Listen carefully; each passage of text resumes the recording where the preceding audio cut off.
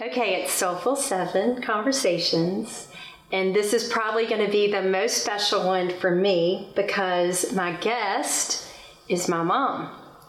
And if there is anyone in my entire life, anytime I'm asked who is the person or, that has really influenced your life and who you think you are and how you see the world and your faith, it's you, Mom. Every single time. You humble me with that. But it's interesting you say that because I would say that about my mother. Uh-huh. So maybe mother's a little bit of a secret. And this is the Mother's Day conversation.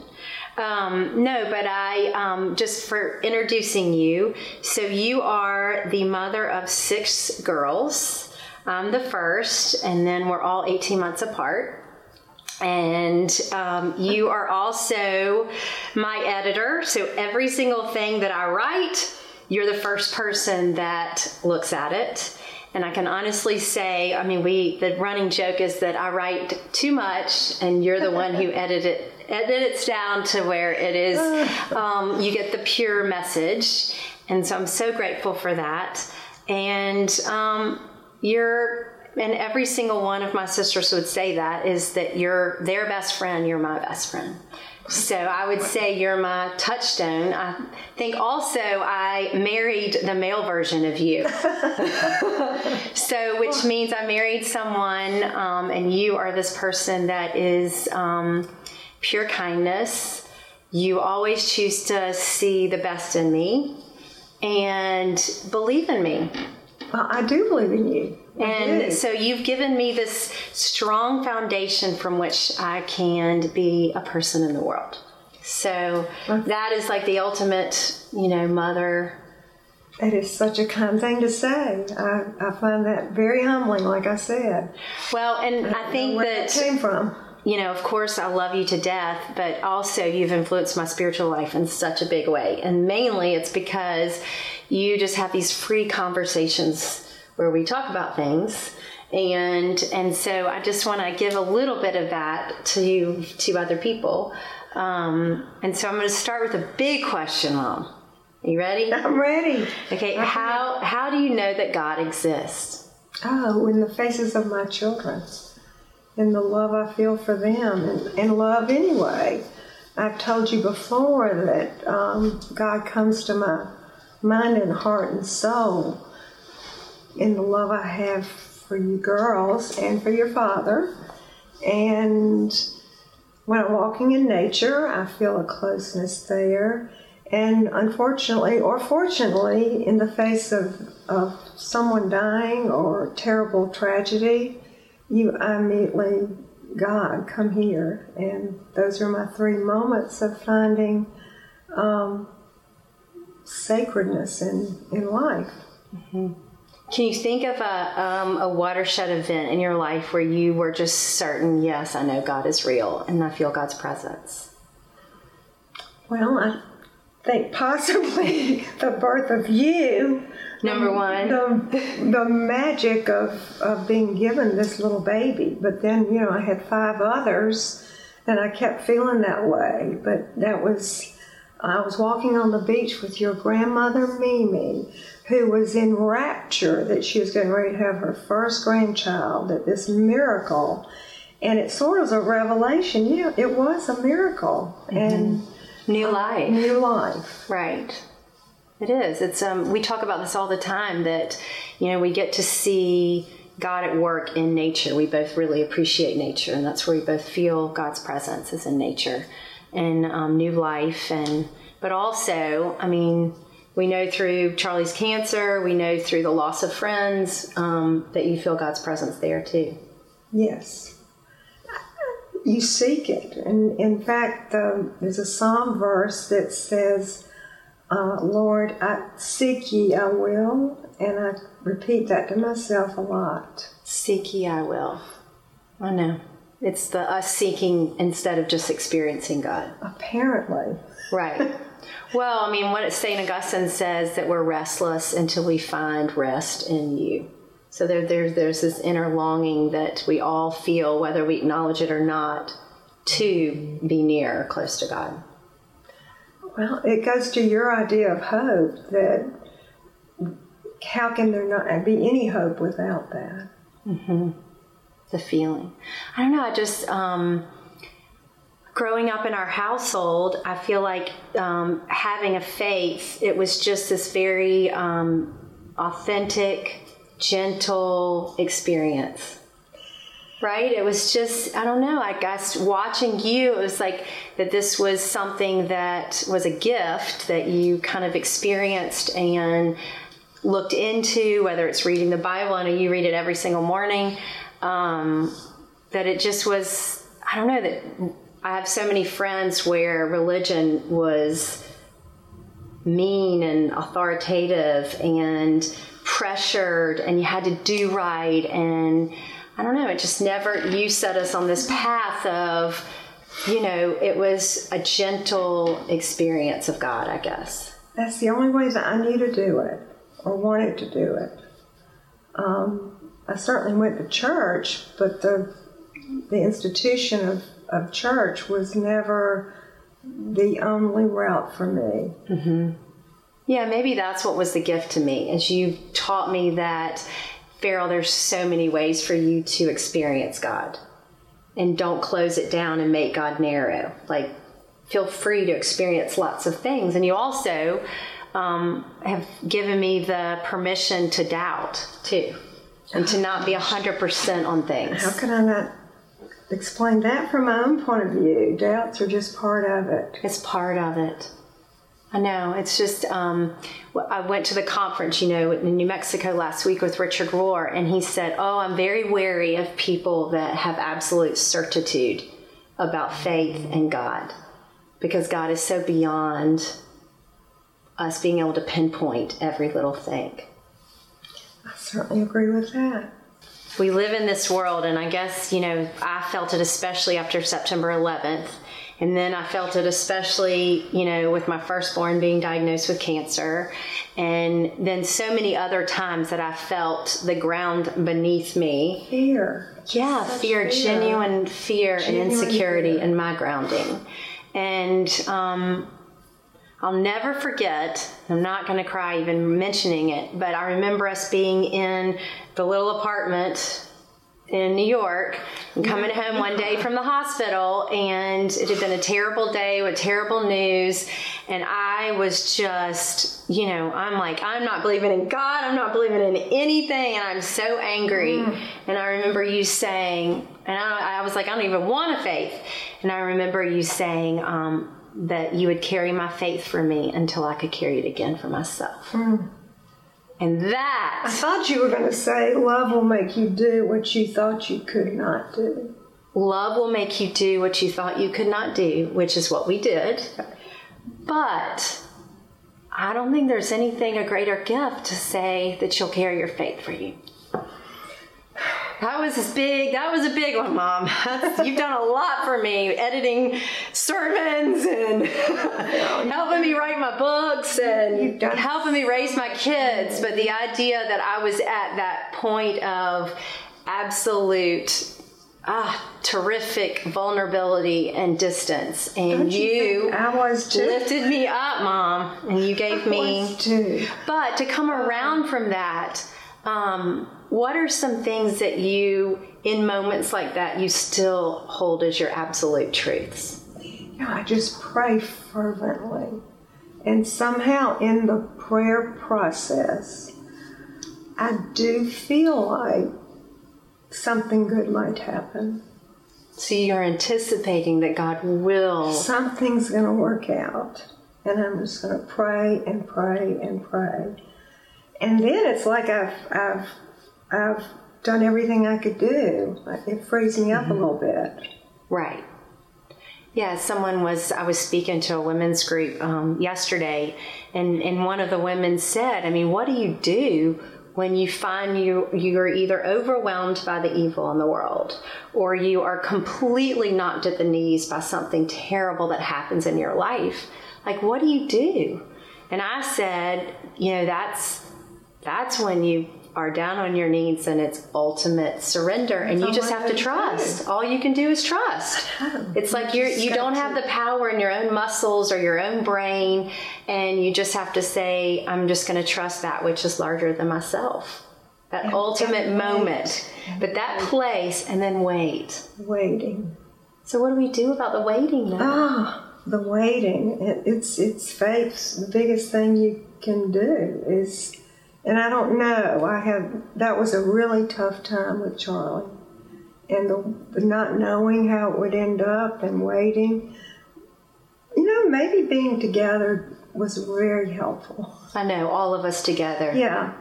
I mean, I will say, if there was, we're going to talk about parenting in a minute, because I think a lot of people want to know, like, how in the world did you raise 6 children that turned out well, or somewhat well? But I will say that one thing that you have, I guess you did verbalize this, but it was also just in practice and living is that we would all show up for one another. Right. In a big, huge way. Bunny story, 2 by 2? Yeah, the little country bunny. Yeah, it's that sense of you're a member with somebody that you have each other to count on. Mm-hmm. That's such a gift, and don't ever belittle it in any way. That is probably the greatest gift that you've given us, that we have one another. And listen, I mean, I've seen it. I hope my sisters feel like I've shown up for them, because my sisters have really shown up for me. I mean, really. I mean, 2 of my sisters' blood flows through Charlie. I mean, they've just, really showed up for me and done really beautiful things. Yeah, that was the worst of times, but in that funny way, it was the best of times, too. The great paradox. How is that possible, that you could be in such a terrific... I never want to have to go through that again, but it did... knit us together tighter. And show what we really felt for one another. Well, are there other truths that you just, in your inner being, whatever happens outside of you, whatever disappointments, whatever the aging process, the worrying about your children, all those things that you just know, on the inside, that steel rod that you just really, truly hunker down and think, these are truths that I can hold on to? I guess I have to go back to my mother again, because she was so sure. It makes me find that child in myself to be sure to try very hard to, it's going to be all right. God loves me, and something good's going to happen. I mean, I guess that's what we pass down the DNA, because me knowing that you believe and you feel like ultimately God will do something good. So we don't know what that exactly is going to look like, but you just feel like ultimately. And we talk about life after death all the time, and what do we think heaven's going to be like? And we're both really hoping. We don't know if it's going to be like, what was the author, Eben Alexander, has said, he flew on a butterfly? We're like, we'll go for it. Let's fly on the butterfly. We're open for whatever God has afterwards. But we do, I guess that's what you've instilled in me. And you told Elizabeth, my friend Elizabeth, who came over yesterday, you said, well, Farrell just came out of the womb optimistic. And that's true. And that's where the hope comes from. But I think that you have instilled in me just that little kernel of, I don't care how bad it gets, God will somehow and some way do something good. Just hang on. Hang on. Right. Hang on. Yeah. But when I look at you, I think of you are easy to forgive. Well, that is so generous. And you have got definitely some rose-colored glasses on, and I really appreciate it. No, you are, though. You're easy to forgive.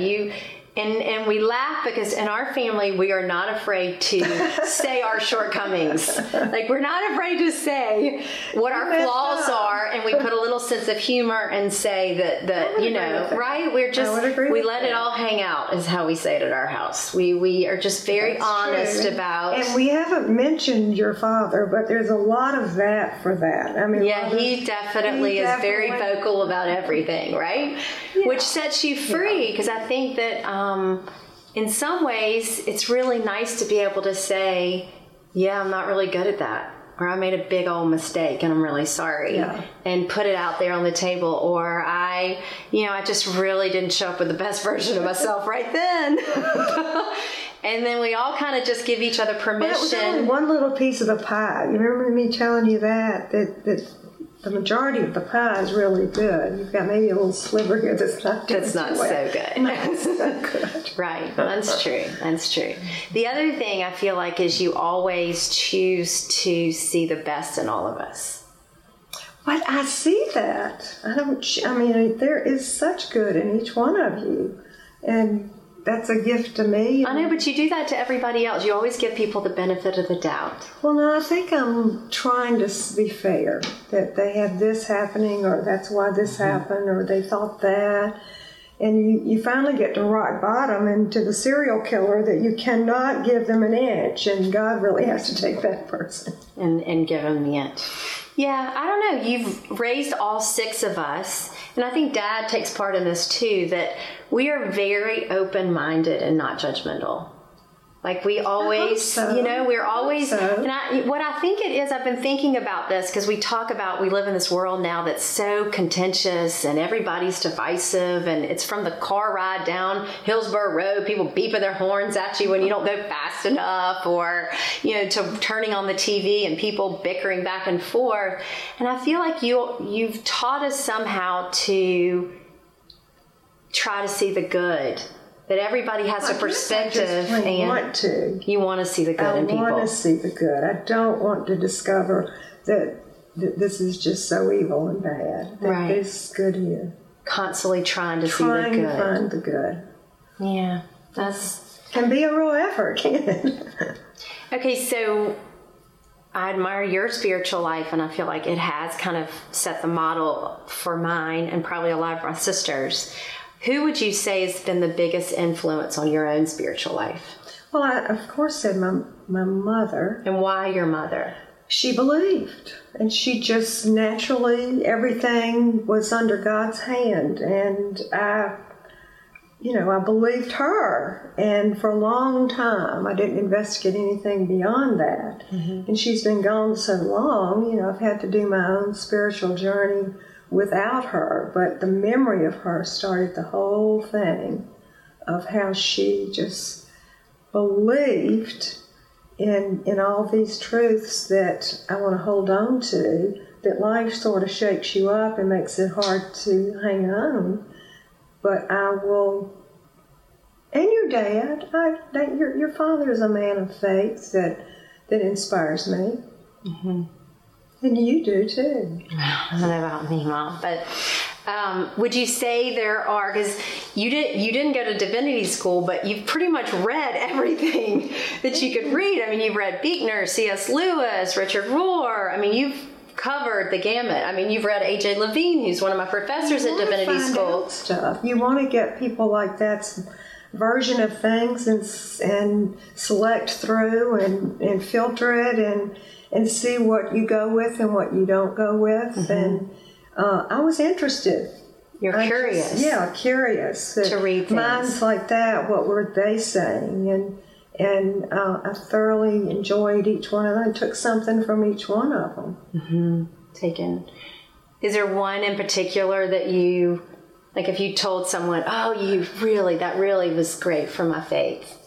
I guess I'd have to say C.S. Lewis. The one that was so poignant and that searching mind, intellect, painful upbringing was Frederick Buechner, and his autobiography broke my heart but healed my heart at the same time with his stories. So I've never forgotten that. Because he has 3 in that series, I think, where he talks about it's like a spiritual autobiography. It's beautiful. It takes you through his life. Absolutely beautiful. And I'm telling you, Les Miserables with Victor Hugo's Archbishop, Bishop's Candlesticks, I've never forgotten that. And anytime I see sacrificial love, I get a real thump in my heart about, this is beyond your usual human experience. And when you love beyond yourself. Beyond yourself. Which you do it all the time, Mom. It's crazy. Not like those people are doing, but I do. You're such a gift. Of course, I love each one of you. You're doing this interview. It's an example of sacrificial love. Not one cell of your body. Yes, not one cell of your body wants to do that. This is out of my comfort zone, for sure. Okay, so faith. There's so many different definitions, how people experience faith. If you had to introduce or say kind of what your faith is, what does that mean to you? Belief, trust, love is stronger than anything else, and just looking at nature and knowing about all the little intricate things in nature, that there's some big plan here that I can't necessarily see, but I do have faith that it's there and that God's working, and the idea of Jesus Christ and what he did and said, I believe. I just plain believe it. Maybe it's from the root of wanting to believe, but I do. I am going to believe, and sometimes it's an effort, and sometimes it comes very easily. To believe. To believe. That's beautiful. Okay. All right. So, 6 kids. So I feel like I'm sitting here. You're right there. And I'm in the throes of it. I mean, before we even sat down, we had Finn running around the house, the 3-year-old. You had to put him in timeout yesterday. That was too bad. You're talking to Belle about teenage stuff. You're talking to Charlie about, I don't even know, girls and all sorts of stuff, the 16-year-old. But I can honestly tell you, I think you must have made it seem easier than it is. I mean, because I don't know if I would have stepped into these shoes if I had known how much it taxes you in mind and body, but especially spirit. It does. I mean, it just raising these kids, it just clutches the heart. And you did it. I mean, I can honestly say, you did it so gracefully and calmly, unless we had lumps and bumps, and that really bothered you. If there was anything mysterious that popped up on our bodies, you kind of went into a tailspin. But other than that, the actual raising of us, you seem to take it in calm stride. Nothing ever ruffled your feathers so much. It was probably ruffling underneath, and you just didn't see it. But I have to go back to your father. I mean, and your husband, that it was a team effort. A team effort. And he supported me 150%. And when it's not like the faith thing. When I was feeling a little weak about it, it seemed like your dad would rush in and come in and put it all together again. Save the day. Save the day. So then you could have your next. And then I would be ready to be patient. And it's going to work out. Yes, patient is the operative word. That's just a D in algebra. That's no big deal. She changed her grade. She signed her own paper. That's no big deal. Yeah. Boy, could we write a book, couldn't we? All the things. Can you tell me? And I said this, I really liked each one of you. I loved you as a mother loves a child, but I really had a lot of faith in each one of y'all. Were such a gift. Because we all have different personalities and we have different... And I really didn't feel that competitive with anybody or worried about, I don't know, what seemed like other people were worried about. I thought y'all were great. Well, we were having lunch yesterday with Ramsey, I'm the oldest and Ramsey's the youngest. And we joke because Ramsey's probably the best in the bunch. Well, she's good. But anyway, and we were just talking about, parenting and our styles. And I was saying, gosh, I just wish that I was more intentional. I feel like I'm very much word for me. What exactly? Fly by the seat of your pants. Well, I think that there are people that are reading parenting books and are really being super intentional about what they say. And I feel like it's always just for me like, whew, okay, we made it through the day, and this is how we're rolling. That's exactly how I do it. And maybe that's how it was. I will say though, my essay for Swanee, which I'm sure this would not fly now because everybody has to be so like erudite and everything, but I wrote about growing up in Grand Central Station. And that's what it was, being the oldest of 6 children, that it was such an experience to grow up. And I think when I was actually in it, I thought, oh my gosh, I'm never going to have this many children. And now it's like, I can see you get all these little people and all these little personalities. But if we were talking intentionality, what would you say are the things that you really were hoping that you were instilling in us? To be a good person, to do the right thing, to tell the truth, to be kind, to do what you needed to do. Mm-hmm.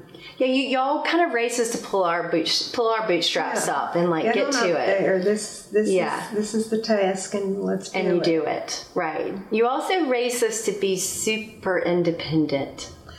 Again, I have to give your dad a lot of credit for that, because he's that person, and he expected that from you. He expected it for us and to be. He gave you a lot of independence that probably I'd have had a struggle giving you. He had a lot of faith that you'd do the job. And I guess maybe that's what it is with parents. It's when the child knows that you believe in them and you have faith in them, then that tends to make them want to rise to the occasion. I definitely think that. Right? It does. I will say you instilled in us. Fall off that. Yeah. Oh, we knew if we fell off, we were in major trouble. Yeah. It was like your life, you're living your life, and then all of a sudden it comes to an end, an abrupt stop. Dad made that very clear. But you know, when I look at my own life, what's important to me, like family was the number one for y'all. Absolutely. Like in many ways, you sacrifice a lot of other things. Think of it like that. You didn't think of it. I did not. Mm-mm. I mean, other people may have looked at it differently. Oh, those poor people with all those children, the diapers, the activities. I loved it. Mm-hmm. You miss it, don't you? I do. I would do it all over again. Mm-hmm. But I'm lucky to get to watch you do it. As you saw me spinning top yesterday. 23, I think you're all doing... Yes, we should say you have 23 grandchildren. 23 grandchildren, and all of you, I'm so grateful. You're all doing the best you can do. You're all in there kicking, trying to meet those goals that I see are important too with raising a family. And you know, each day isn't perfect, that's for sure. Well, you know, part of my blog and living soulfully and all those things is food and sitting at the table. And I mean, Dad was really big with that, because food is important to Dad. He's like the big bear that has to be fed. Still is. Very important to him, and it's very important to him that the presentation is beautiful. But growing up, it was just known that you sat down with your family for dinner. I mean, most nights, except going to the Chinese restaurant on Friday nights. I was thinking you'd bring that up. Yes, we did. My childhood, my dad loved going to the Chinese restaurant. And then Dad would cook on Sunday night. But the table was kind of our central place. And so I've kind of adopted that into my own family, that the table is the place where you check in. It's the place where we're connected. It's the place where we slow down. And then food was really important. We all love food. Right. But I think that's kind of lost in our culture now, and maybe it seems kind of traditional for everyone to sit down at the table, but we still do it. When we go home to Buttermoon Farm, I mean, we laugh because we eat breakfast, and while we're at breakfast, we talk about what we're going to do for lunch. And then at lunch, Dad's like, and at lunch, he gives us the whole menu for what dinner's going to be while we're eating our lunch. It's just, I know, that's true. It's such an important part of who we are. Our little apparatus is the white family and the white girls. And communication. We do. Communication's always been important. Yeah, well, you kind of said, I'll never forget when we had the birds and bees conversation. And we were riding in the Suburban, and I was in the passenger, of course, and you were driving. I can't remember how old I was, but you decided this was the moment. And I don't know, you gave the medical, whatever, biological discussion, but then you said what a sacred act it was, and it was never to be taken lightly, and that it was a God-given expression of love between two people, and that I should never, ever underestimate that. And I bring that up because you've got teenagers. Well, no. I bring it up because I feel like you always, you gave us instruction, but you always seem to bring out the sacred part of things too. So you always gave a little underlying message that kind of hooked us. I just want to see the world like that. You want to see the world like that. I want to find the good. The good and the sacred, and I don't know. So you kind of made our eyes look for that. What people say sometimes. Yeah. I mean, it was a gift. Okay, 6 kids. I mean, if you were, because there are a lot of mothers that are probably listening to this. If you had to give any words of advice, I know you used to say a lazy mother is the best mother because your mother told you that. Can you explain that? I was horrified. I was so embarrassed. I was maybe 14. And teenagers are so, worried about what their parents say. And I can see us in her little art. She had a little room that was an art place. Art she would painted. And she said that. Lazy mothers are best.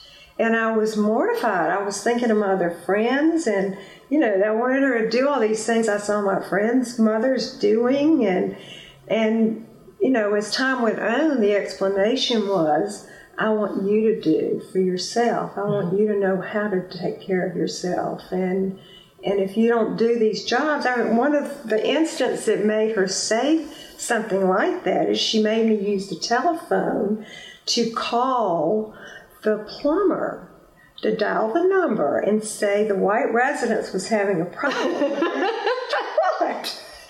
And I was undone. I did not want to do that.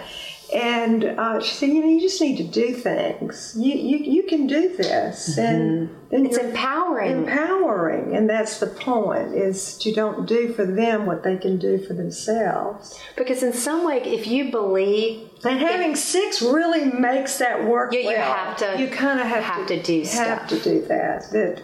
That's the country bunny thing. The 2 jobs... The 2 that are doing the job. And we're all working towards a common goal. Of make this family work. Like make the family run. Right. That the family is it. But that was a very, what do you call that? A misnomer of because it sounds like you're being, lazy. But deeply. Well, in the culture we're in right now, where you've got the parents that are paying for their kids to get into college, and the kids don't even know their parents are doing that. All that helicopter parenting. And Mom, I don't think this was the case when you were raising us, but now it's like every child has some varying degree of anxiety. And in some ways, the helicopter parent, they say that if your child has anxiety, it means one of your parents has anxiety. And so in some ways, you saying the lazy mother, stepping back and saying, you know what, Farrell, you could call the plumber and tell him the toilet's broken, is saying, I believe in you, and you've got 2 legs to stand on, and you can make it in this world. Or like the 3-year-old, go upstairs and find your shoes. Right. You go find your shoes. You go find your shoes. Right. And if you can't find them after X amount of time, I will come look. Right. But you go get them. And a child's so proud when they can do something. And you're trying to instill that sense of I can do. And I would tell you that Finn Mason thinks he can do. Oh gosh, I think Finn thinks he can rule the world right now. Lord help us. Okay, another thing, Mom, that you always said to us a little, you have all these antidotes, but one of them is, Farrell, always follow the straight and narrow path. Stay in the middle of the road. Stay in the middle of the road. So what does that really mean? Well, when you're tempted to go one direction or another, step back and look at the big picture and stay grounded and balanced. And don't go on a tangent, or don't get too high, don't get too low. Don't choose to investigate something that might turn out to be a real negative. Be careful that the straight and narrow is your moral character, but even choices in life, if you stay in the middle of the road, you won't run into the ditch. It's kind of like the 2-drink rule you always said. Only 2 drinks. 2 drinks and you're done. Yes, a lady should only have 2 drinks. More ice. Yes, because then you start to veer off the straight and narrow path. You don't have your sensibility. Mm-hmm. Okay, so what do you think about the soul? Do you think we have a soul? Is that the part of us that when we talk about heaven, will live on? My existence on that. You're banking your existence on your soul. Because otherwise, it's just going to be in the dirt and that's it. So I'm counting on it. It just seems too miraculous, this whole world and the people in it and all the amazing thing that God has created this. And there must be, I just believe. I believe that there is more there, and the soul. So there's more in us. More in us than just the cells that are clicking along. Because you're helping me edit my homily on for Easter, and we're talking about the resurrection and this whole idea of that God never wastes anything, and that God's always, we don't know the timing part of it, but that soul that's in us, that will not be gone, come to its final end. If you could have known my mother in her prime, before she ended up with Alzheimer's, the essence of that woman, it's hard to think she's, that's not been protected. That's in. That spark of her that has got to live on. Right. Yeah. I'm just counting on it. My whole, that's the foundation of Dear God. I remember you helping me do a prayer, and it was all about, Dear God, let there be the soul in me, and let that be the part of me that will transcend. I don't know if and they're live the butterflies. I know, we don't know if we're going to fly on butterflies. And neither did my mom, but she believed, and I'd like to articulate that she passed that on to me. This idea of... Okay, so I have a big birthday coming up this summer. Another one of those beautiful milestones. It's not that big. I know, it's not that big. However, the things that you kind of lay out for us is you are showing us how to age gracefully. And you are not overly crazy. You're not doing you haven't done a thing to your face, and you're beautiful, and you take care of yourself, body, mind, and spirit.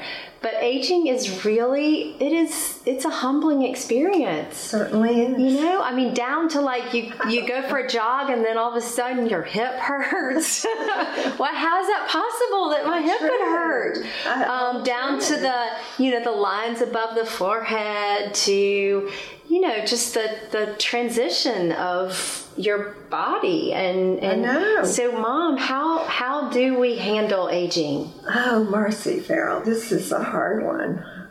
One day at a time. One day at a time, and keep counting your blessings. Yeah, just grateful for where you... Someone said to me, I'm grateful I've had a life. So whatever happens from here on in, there are plenty of people that didn't get this. Right. So, to be grateful, to try not to be afraid, take care of myself as best I can. Which you do. And for the sake of my children, who I adore more than anything, to try to be brave and to try to keep up as best I can and be there for them. Right. And also just you don't look too closely in the mirror. Absolutely. Right? Lighting needs to be just so. I mean, you need to hold your head up like that. I know, I'm kind of bummed because at the old house, we've moved into the new house, and at the old house, the big running joke was that we didn't have mirrors in our bathroom. We had that little tiny mirror because we kept saying, we're going to get a mirror, we're going to get a mirror, and we just never got a mirror. So we had that little mirror. It wasn't all bad. I know, because I never could quite see the whole picture. And that was a good thing, right? That was a good thing. Okay, that's good advice, because I do think that it's the aging process is a humbling process. Well, I will say health is more important than beauty. Health is more important than beauty. At this point in time, I'm grateful for good health, and I'm not as worried about the wrinkles and the roots in my hair and the aching back or whatever parts aren't going well. If I've got my health, I'm not going to be quite as vain as maybe I was in my 30s. Yeah, that's true. Wanting to, wear the right makeup or put on the great dress. Health just is it. Okay, so Mom, I texted all the sisters to say if they would ask what questions they wanted to ask you. And of course, I got some really hilarious ones, which we won't repeat, by some of the sisters. And then I got some that are really, I think are important. And one of them, I think, was by Mary Carlisle. She said, ask Mom, how do you instill the soulfulness in a child? Whatever is important to the parent is important to the child. If they have the love parent-child relationship, whatever I thought was important until you become a seriously big adult is important to you. So by my example of it being important, you at least put some respect to it. Right. So like me seeing you reading C.S. Lewis or knowing that nighttime prayers. Nighttime prayers. Let's ask God to help us. Do you remember the funny story of the resurrection of the kittens in the car? Oh, yes. Tell that story. We had a cat named Vanilla who we took to the beach with us, pregnant with her kittens. Which we have to say that we hid the cat from Dad because he was like, we will never have cats in this house ever. And we hid him in that bathroom for a while without him knowing. Until then she went around the neighborhood and got pregnant. Vanilla was like... So we went to the beach and took the cat because she was supposed to have the kittens. And she did have the kittens. The night we arrived, under the bed. It was under Ramsey's bed. Then we decided it was time to drive home. And your dad, food again is important. So we stopped off in Columbia. The box with the cat and her 7 kittens was in the car. And we rolled down the little windows, but we went inside and did the all-you-can-eat buffet with your dad. Come back, and the kittens are like wilted. Appear to be dead. Right. 6 little girls are crying, Daddy, we killed the kittens. We've killed the kittens. And your dad says, let's pray. And the little girls were praying. Your dad runs into the restaurant and gets water. And he gets a straw and he starts dripping water on the little kittens' mouths. They were all watching from the seats.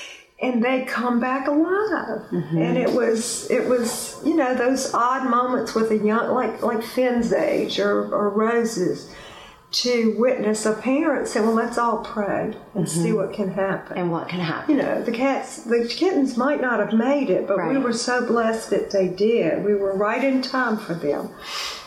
And giving kids the opportunity to see that that you're seeking help that way, that they'll seek help that way. Oh, that's good, Mom. And you did have we grew up going to church. Oh, yeah. That was important. Church was part of it. Of course, all I can remember about church was the Krispy Kreme donuts that were in the Sunday school classroom. And I took the rank of who could eat the most Krispy Kreme donuts. That was church for me for a while. But I think that going to church, and I know from, Charlie's cancer, the church that I grew up in was the church that showed up for me in New York. Remember? They were all sending scriptures. They were sending food all the way up to New York City from that church. Do you remember the lady at the jewelry store in Spartanburg that, you got all your Jane Hart Edie by any chance? Yeah. Uh-huh. Well, she's retiring, and I actually talked to her on the phone yesterday, and she said that she has a little prayer place in her home. Her husband has died, and it's time to retire. And she asked about, how is Charlie? And I said, he's over 6 feet tall, and he's wonderful. And she said, at 12 o'clock, I always pray for Charlie. Still? Mm-hmm. And I said, well, Jane Hart, if you forget, that's okay, but keep doing that. Yeah. Just keep He's driving a truck. Please keep praying for him. I said that exact thing. Yeah. I said he's in his big black truck, and we could still pray. We can still pray. But yes, the communion of believers really helps in directing a child in that way. Yeah, and because I knew my church family. You tend to meet nicer people there too. I mean, more spirit-filled, righteous people that are at church. You might not, but there's a good chance you will. Right. I mean, Carl has a friend in New York who can't seem to meet the right person, but she thought she'd join one of those online dating sites. And I said, Carl, why don't you suggest to her to go to church? That she might meet somebody. The type young man that would need or want to go to church might have a more open heart to being a good husband and wanting a relationship too. So church is important. Mm-hmm. We haven't talked about that, but to be around other people that feel that way is a real strengthening path for your children and yourself. Right. Well, and I know Charlie right now, he has, Adam, who is at the church that he goes to, that is such a figure for him, like just someone that he looks up to. There are people besides your parents. Yeah, besides your parents that will speak hope into you and encourage you and listen to you and all of those things. Well, that's a role for a parent, too, is to find those people. For you. Gosh, yeah. To get your kids around good influence people like that. Well, and I feel like you surrounded us with families when we were growing up, too. We were so blessed with that. With these wonderful families, the Bars and the Holmes and Aunt Jen, and that were really trying to be on the same path as we were. Yeah. Okay. That's a good one. Okay, so, we always talk, I think I wrote about this one time that we have the Creator, but that one of the things, the DNA that's in us is to create, and you are an artist.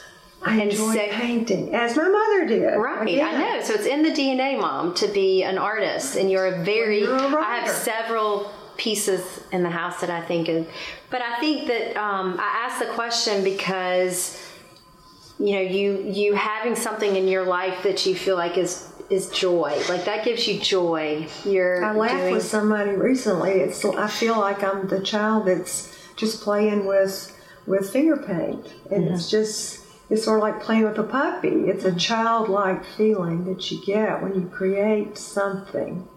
Well, and there's something, it's biblical. Jesus says, become like a child again. And it is in those moments that we do become like a child again that it seems like it's like transcends happiness, that we feel that flush of joy. I agree. Right? When you, I know when I write a lightheartedness. It's a real pleasure. And I know that some artists are so dark, but for me, that moment of creating something is just pure pleasure.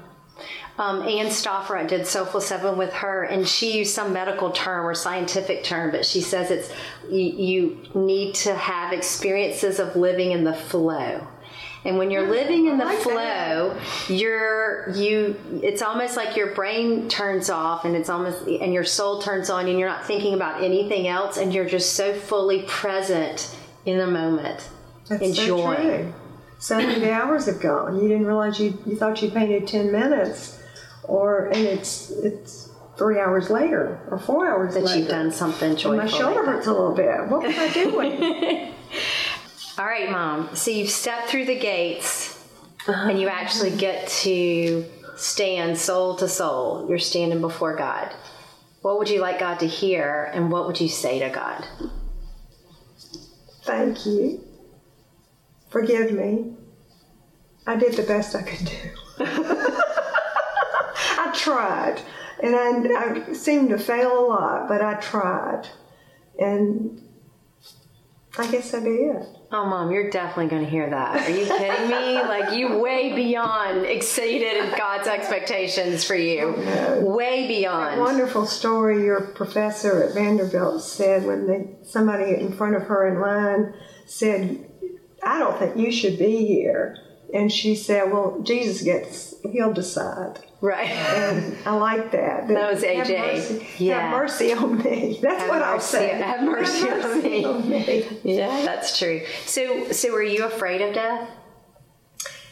I don't want to leave you. I'm afraid of suffering, of having a terrible death, a terrible, lingering, horrible illness, which I don't get a choice about. I saw my mother do that. Mm-hmm. And it's a terrible thing.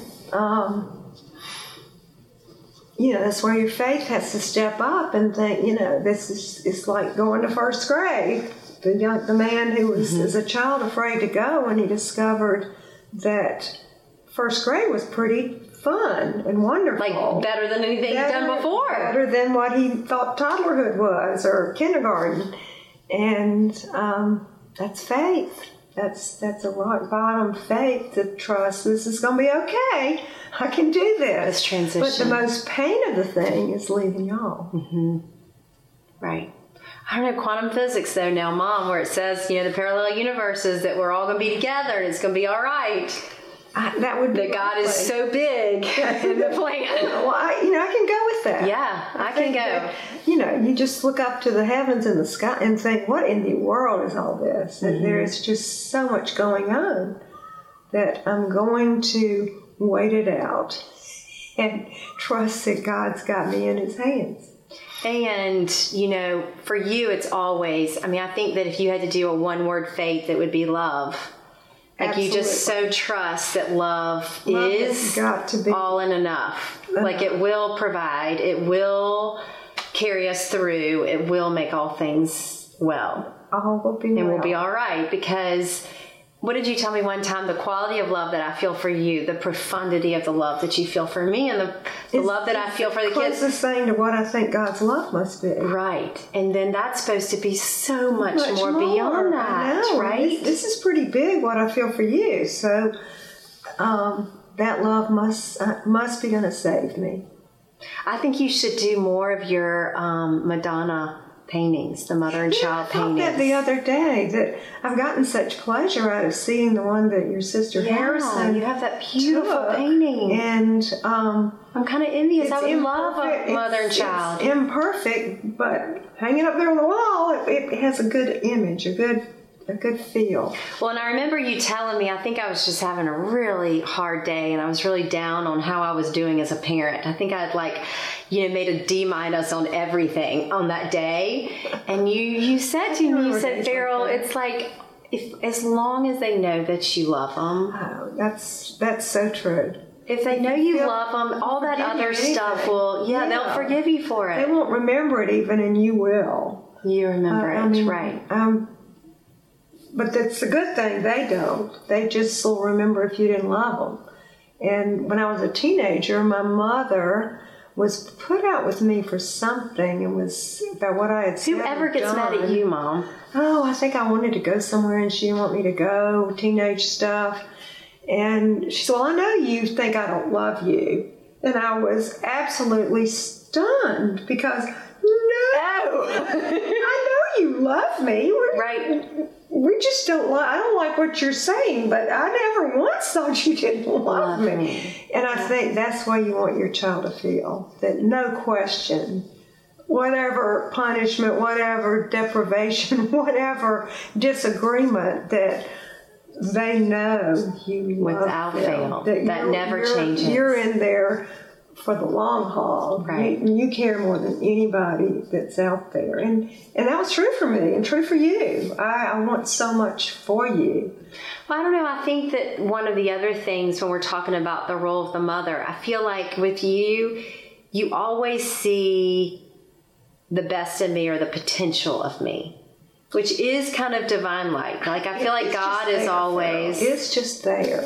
Or maybe then if it's there, which I do believe that we all have that divinity, that goodness, that capacity for love in us. And maybe that's the job of the mothers, to show you and remind you that you have that. And the father. This is Mother's Day, but I keep saying your dad showed love. Oh, listen, no one's taught me... one of the things as a parent for me is constantly I want to raise children that are kind in the world. And so, when I drop them off at school, I'm like, make this day count. Do something kind.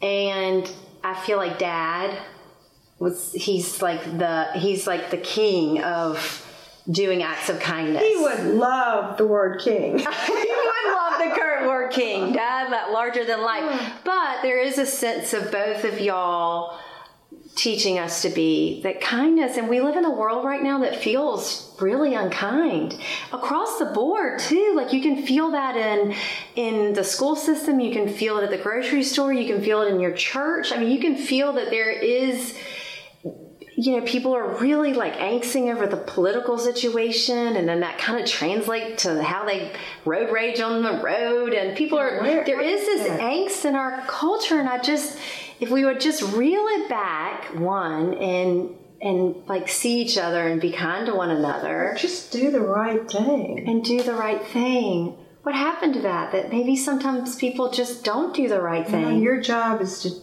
to create that in your own home. Right. And hopefully they'll carry it out. That they will do the right thing. Make the right choice about what's the circumstance, and do right. Mm-hmm. Which is hopefully kind. That you will be kind. Yeah. Humble and kind, if we're quoting Tim McGraw. Humble and kind, right? Or Micah in the Bible. Or Micah, right. Which, why don't we talk about that? Because you are an avid reader, which you have been instilled in me. Everybody always asks, like, gosh, why, what made you want to read so much? And I'm like, well, Mom used to give us 2 Oreos and a cup of milk on a Saturday afternoon and say, I'll see you in 2 hours. But you did encourage this sense. You love to read. I love to read. And so you did. There's a couple of the sisters that don't love to read as much, but for the most part, we all love to read. It's kind of one of those things, I'm going to talk about it in a minute, the things that give you soul joy or give you peace or, contentment. And a good book for us is like... Oh, it's a good story. We love a good story. I love a story. I know. We do. We love a good story. I mean, by the campfire and find out, well, what happens next? I'm that person. I love the story. Okay, so if you could give me like a couple of books that you feel like really just across years and they don't have to be erudite, just things that really gave you pleasure. Well, I mentioned Les Miserables. Right. Ivanhoe. Ivanhoe, which I haven't read. Well, that one meant something to me. Catcher in the Rye about broke my heart, but that was a meaningful book.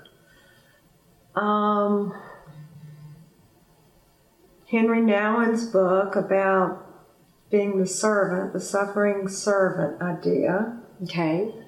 And the Beekman books about his spiritual autobiographies. Yes. Okay. And I like a lot. I like highbrow and lowbrow. I enjoy. We do. I know. We can do some airport reads with the best of them. I can do some vampire books like. Yeah, I know. You love your vampire love stories. I love a love story. I do. No, I love a love story too. No, and I like the superhero. I enjoy that stuff. Mm-hmm. But there's some deeper books in me. But pleasure of reading, I have always. It'll be sad if I ever lose that. Well, I think that, and I wish I keep saying I'm going to do this because I love that you're doing it, but I'm kind of doing it a little bit right now with doing the stuff for my new book, is looking up scriptures, and you do that in the morning. So you have a book that prompts you with what the scripture is, and then you go to your Bible and you actually look up the scripture. And I read the King James Version because the Bible I have has my mother's message to me on the January that you were born. I know. After you were born, she gave me this little Bible, and it's the King James Version. So my scriptural reading, I stay in the King James Version. And I know most people don't do that, maybe. No, but that suits you. I can see you reading the more poetic. Yes. And I version. find more and more, pleasure's not the right word, comfort in it. In doing that exercise. And reading the Bible. Mm-hmm. And I would highly recommend it. I know, I really feel like you know the scriptures. Like you know I think it would bring you a lot of joy and comfort. I like the treasure hunt, though. I like the idea of, like, I'm doing it right now for the book where I'm, going through and finding scriptures that I never thought. Like I showed you that one, the well-watered garden. Mm-hmm. We all like images, and I found that in Jeremiah the other day. I'm like, what a beautiful scripture. Beautiful images in the Bible. So many beautiful images. And I was telling my sister a couple of weeks ago that, in this modern crazy world, and you read in the Bible, those people, we're very tied together. Their experience is not this unbelievable technology. Yeah, they're not doing Amazon and iPhones, but they're doing but the same emotional stuff, physical, all the things that humans experience. It's right there. Mm-hmm. And the answers are we're all human. That's the thing. We're all human trying to do the best we can. Everything bad that can happen to you is right there in the Bible. People either did or sure. happened to them, the misfortunes. And the relief is seeing how that resolves. Mm-hmm. I'm really happy with doing that. It's true. I love that because ultimately God does resolve everything, right? In some way. We're counting on and it's usually not necessarily the way that we kind of plan or chose for it to happen, but somehow God resolves it and it ends up being better for us. It takes a while maybe to see that. And maybe sometimes we don't see it in our own lifetime, unfortunately. That could be true too. Right? I mean, some of the things that... Well, there's the faith thing again, to just know it will be. It will be okay. I know. I'm telling you, the faith thing is hard because you have to keep coming back. I remember when I was like 9 years old, and I would spend the night with Mimi, and she was Baptist, and so you knew if you're spending the night with her on Saturday night, it was going to be really fun because you were going to watch Johnny Carson and she was going to make the fruit bowl. But then on Sunday, you were going to church with her. And there was this sense of they would do the altar call where people would come down to the altar. And I was always so nervous about that. But there was a part of me that so wanted just to run down and do the altar call just to see, like, what does that mean when you actually just say, okay, like I believe. And then the minister says something to you, and then you leave out the doors on that Sunday morning. And that it would be that simple, that you could just go down to the altar and you could say yes. It's supposed to be, but so much keeps it more cluttered up than that. Our ego and the world that we live in. Circumstances and the news, everything. It's supposed to be less complicated. I know. But it is kind of a daily having to say, I'm going to trust you. Right. I'm going to be kind. Right? I'm going to try to be real patient with the 16-year-old and the 3-year-old today. Well, you just do the best you can do. Right. Okay, so, I've been doing this whole year of living soulfully. And everything, this better than anyone does, but everything I write is usually something that I'm struggling with, or I want to do better at, or I'm curious about. And so this living soulfully is this, how can I, in such a busy life, trying to raise the kids, still live kind of in a soulful, sacred way? Because you can have many days that you start at 6 o'clock in the morning and you end at 10 o'clock at night, and you're like, I didn't do one sacred, soulful, Christian, spiritual thing today. And so what does it mean to you to live a soulful life? Or kindness as much as possible. Finding peace in nature. Finding pleasure and laughter with daughters and friends and husbands, and reading a great book or watching a wonderful movie. Mm-hmm. As you're binge watching right now, Discovery of Witches. Yes. You didn't have to tell that, but yes. Because it is a good love story. A great cup of coffee. Oh, we love a great cup of coffee. A 15-minute phone call from Farrell Mason. Another soulful moment. Mom, prayer life. Just acknowledge that I'm trying to find you, find God, and good health, feeling good and strong. Take care in your of body. yourself, right? These are just popping into my head. A good meal. I can even go with you on that. I'm not the foodie that you are, but a glass of wine with somebody and talk about their grandchildren and yours and what funny stories they do. Those are peaceful, happy, faithful moments. You're like the one person you would always want to be seated by at a dinner party, Mom. Oh, I'm tongue-tied. One, because you're so generous with conversation, but you have so many interesting things to add to the conversation. And you do it in such a quiet way, but you're like the best person to have at a dinner table. I don't know. I'm a pretty good listener. You are a good listener. I don't know that I have anything clever to say. No, you do. You have a lot of clever things to say. Well, you are very kind. I think something that might surprise people about you that know you is that, which I love, and I think there's something in here that we should pull out, is you start your day with something sweet, which is usually a donut for breakfast with your coffee, and you end your day with something sweet, which is usually a cookie. I hadn't thought of that, but that's true. They're like little treats. I know. So I think there's something to be said about. When you said we did treats a lot, we did. I think. A hard time. Well, but in New York for sure, we got a kick out of an olive twist. I mean, that was like, and that's what I'm getting to. Like, one of the things that I try to do is to get excited about the small things.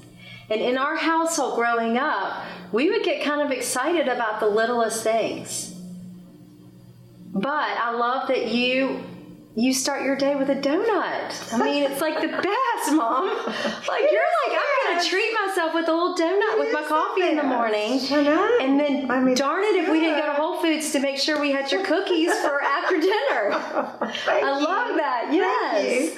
I can remember thinking I was going to die on one of those streets on Riverside, near Riverside Park in New York with you, and it was 6 degrees. Mm-hmm. And I walked to some bakery 4 blocks away. And I thought, the irony of this is I'm probably going to die out here, too. I'm going to freeze to death getting my muffin. I know, because our muffins, we love our muffins. I know, a treat, a little treat. I think I got that from my dad. He was a very happy person. Just give him a little treat or meet somebody new. He liked to meet somebody new. Mm-hmm. And he would get a kick out of it. And I think that finding joy in small things is a real gift to your child, to have them do that. To teach them to be excited about. Because really life isn't about the big stuff, right? It is about these little nuggets. Little minutes at a time, little experiences at a time. Right. And, treating yourself is not a bad thing. No. It's like a little donut in the morning. I mean, look at you. You're like, I won't even say your age, but you're young. But you're like tip-top shape, I'm having a donut. Shape enough. Wow. The best I can do. But a donut helps. When in doubt, have a donut. Or a muffin or a chocolate chip cookie. Yes. But that's not your favorite. Your favorite is a ginger cookie. The ginger cookie. Right. Okay. Okay, so I always end my blog with Live in Hope. Because, and you know this, that I just want to be a person of hope in the world, because it hurts me when people are hurting, and I want to be the person that gives them hope. But also I always fear that something in this world will take the hope away from me, and I'm so afraid of being in a place like that. What would you say your definition of hope is? Thinking it's going to get better. Okay. Believing that this is not the end, that this is not we're not at rock bottom. It's not over. The story's not over yet. It looks bad now, but it's going to get better. I just have to believe and wait. And for me, that's hope. That's hope, that God will do something redemptive. I don't see it today, and I'm about to die. But something is going to be okay. It's going to be okay. And I just hang on to that. Because we were just going over my piece that I'm writing for Easter, and we were saying that it never stays winter. Like the spring always comes. Like since the very beginning of time with the Big Bang. I mean, it's never just been winter. Spring has come, and we have to see that on the smallest scale, but also then the ultimate scale that will be, there'll be life after. The old thing we used to say, the bad won't last forever. Yeah, because you always say, that, remember, Farrell, the joy will come in the morning. The joy will come. It won't stay, but it'll keep coming back. Right. The bad will not be the end. All right, Mom, I love you. I love you too. That was good.